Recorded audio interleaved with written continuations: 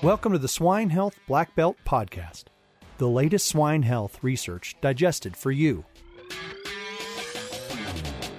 Swine Health Black Belt Podcast is only possible with the support and trust of innovative companies like L-Biotics, the postbiotic pioneer that helps maintain a healthy gut in pigs. United Animal Health, scientifically better. Learn more at unitedanh.com. Boehringer Ingelheim. Through innovative solutions, cutting-edge research, and world-class experts, Boehringer Ingelheim helps producers operate with complete confidence. Learn more at swineresource.com. At JBI, we apply biosecurity innovation and expertise to keep your operations safe. SCA Ventilation and Management Solutions. Made for farmers, by farmers since 1966. My name's Dr. Clayton Johnson. I'm your host for the podcast, and I'm excited to be joined on the podcast today by Dr. Madonna Benjamin. Dr. Benjamin's an associate professor in the College of Veterinary Medicine and swine extension veterinarian with the Michigan State University Extension team. Dr. Benjamin, welcome to the podcast. Would you like to give the audience an introduction and a little bit of background about yourself? Oh, sure. Thanks, Dr. Johnson. I really appreciate the invitation and the opportunity. I guess the background that I can give to you, and it kind of fits with the intro as well, is that I was raised on a pig farm and then farmed with my brothers and my father. And then I went back to school and entered vet college at University of Guelph, or Ontario Veterinary College. And so during that time, when I was responsible for the sows, when I was working with the family farm, and during that time, sow mortality was 2%, 3%. Our cull rate, well, a lot of farms had a closed herd, but cull rate was very, very low. And shortly after I finished my degree, and then I did a master's in residency at Michigan State. And right after that, I was hired by a pharmaceutical company. So I didn't really get to see many sow numbers. So fast forward about 20 years, I hung up my shingle in Alberta, and I started working with a large sow system, and as director of health. And it really astonished me. It was like I was Rip Van Winkle, and I woke up and we have high levels of mortality, and we have high levels of culls of sows, and throughout the parodies. And you did a very nice job in 2018. You presented a nice breakdown of what you were seeing in your practice as far as sow mortality. But before then, I had started thinking about this. And so in my practice, what we had tried to do was implement as much quantitative values, indicators for lameness and body condition score as we could. So we had people putting their hands on sows, training them how to do it that way. And we also, for lameness, we used indicators, 2 quantitative indicators, which was off-feed event, and then also toe tapping. While they were standing and eating, if they were toe tapping. Okay. So we used those, and and then the analgesic, the cost of the analgesic, because we had ketoprofen at the time, was $8 per dose. So that was a sticker shock. Yeah, I could see your head go back, right? Yeah, that's a hard sell.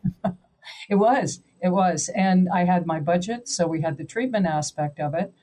We did show, at least to the owners, we showed promising results in the reduction of number of cull sows and longevity. So we did get to move forward on that, but we didn't have a way to predict what the problem might be. That the way to predict or easily mitigate. We could change nutrition, but the response was so low or so long. And then, as you had pointed out, when we think about lameness and we think about body condition, it's really a subjective. I mean, most people can get fat and skinny, but it's the ones in the middle. And what do we gain from that? So we have lots of, now we have the caliper as a tool, and some agree with the use of the caliper, some do not agree with the caliper. But I started when I joined Michigan State in 2012, I started looking for opportunities to quantitate or estimate and then predict. And AI technology in fruits and vegetables was off the roof. I mean, they could determine if a mango, based on its shape, was overripened while it was heading up an elevator among all kinds of, or whatever you call those things. But, from one processing area to another processing area, they could detect that. So I thought, okay, if they can look at a mango using computer vision or using cameras, why mangoes in motion, why can't we do that with sows? So that became our project. I have he's moved on since then, but had a grad student, and we started using 3D cameras. And our goal was to estimate the body condition using the changes in depth. So if you take a step back, if you were to look at a topographical map, say you wanted to go hiking and you wanted to see how much elevation and where the high points were and where the low points were, the goal would be is to develop a topographical map of these sows. The quandary was that when I interviewed producers ahead of time, what does this need to look like? And they said, please don't make us put a sow into a weight crate, to have to shove a sow into a weight crate. Make it part of our normal productivity. So our goal is to capture this information while sows are transitioning, while they're transitioning from farrowing to gestation, and back.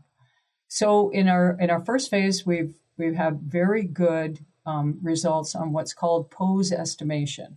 So our thinking was, well, if we can identify the patterns of movement in normal animals, and that's where we are right now, in normal animals, and predict where on the next step their shoulder's going to be, or their hip is going to be, or the tail, that would be a good thing. And right now we're very good prediction at about 92%.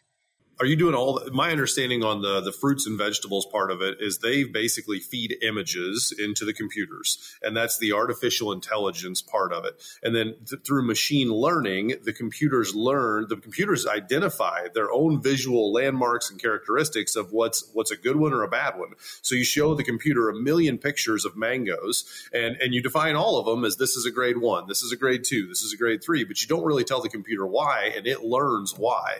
Is that the same process you're using with the sows, where it's all the machine learning that's generating the algorithms or the data points to determine good sow locomotion, bad sow locomotion, those sorts of things? Absolutely. So what we do is we capture videos, and the videos are at, depending on the camera, it can be 30 frames per second. Depends on the scenario that you're in, it could be 30 frames per second, or you might want to slow it down. Depends on sow movement. Some of those sows can really boogie, right? Oh, yeah. And so in 15 frames per second, you're more likely to get more frames while they're running than you would at 30 frames per second, or you don't lose the resolution. So no, you're absolutely right. You have, it's the computer sees enough images. And that's why it's called machine learning, because it's very similar to how we learn. As a child, if you have children, they recognize that someone has an altered gait or that they're, in pain, without really knowing why they know. And that's the same thing. There's been different discussions earlier. We've been doing this since we started in 2016, and there's so many advances now in what's considered unsupervised learning. So you don't have to tell the computer what to do. It does exactly what you were saying, is it recognizes that this is abnormal. So there's an estimation and then a prediction. So the estimation is the reading, and the prediction is this a problem? And then the next step is the interface. But that's pretty cool too. L-Biotics, the pioneer postbiotic for digestive health in pigs, brought to you by Adair Biome. With over a century of experience in postbiotics for digestive health, L-Biotics contains heat-treated lactobacillus cell bodies and their metabolites. Stable by nature, L-Biotics can be easily stored and incorporated in compound feed. what are some other potential applications that you see of this initial work, or maybe future work needed, but other huge applications for the industry? Yeah, we've talked about cull sows. What I'd like to do is I'd like to be able to put our producers in a situation where, one, that they can provide some mitigation strategy, some useful mitigation strategy. And I know $8 a dose, but meloxicam is a lot cheaper than that right now. Well, and even I'm not going off Amduca, but if you knew that there was a quantitative response, if she walked through and after treatment and you saw there was a quantitative response, then you can encourage that there actually is return to effect. Very good. Well, yeah, it's fun. Yeah, fun and exciting. And honestly, Dr. Benjamin, this has been a very enjoyable podcast for me to record. It's wonderful to see you making progress in this area. It's an area that I think has been identified for years as an opportunity for producers and veterinarians and the allied industry. It's wonderful to see somebody making a practical approach to it and actually generating data that can help farmers. And I want to thank you for joining us on the show, and to our audience, thank you for listening to the Swine Health Black Belt podcast. If you haven't visited our website, please go to swinehealthblackbelt.com and check us out there. Please do also subscribe to the podcast so you don't miss out on our weekly episodes. They come out every Friday, and we really appreciate our listener group that's out there. Thank you, Dr. Benjamin, for being with us. It's been a pleasure to chat with you. I hope you have a great rest of your day. And to our audience, thank you very much for joining, and we'll see you next week. Hey, everyone.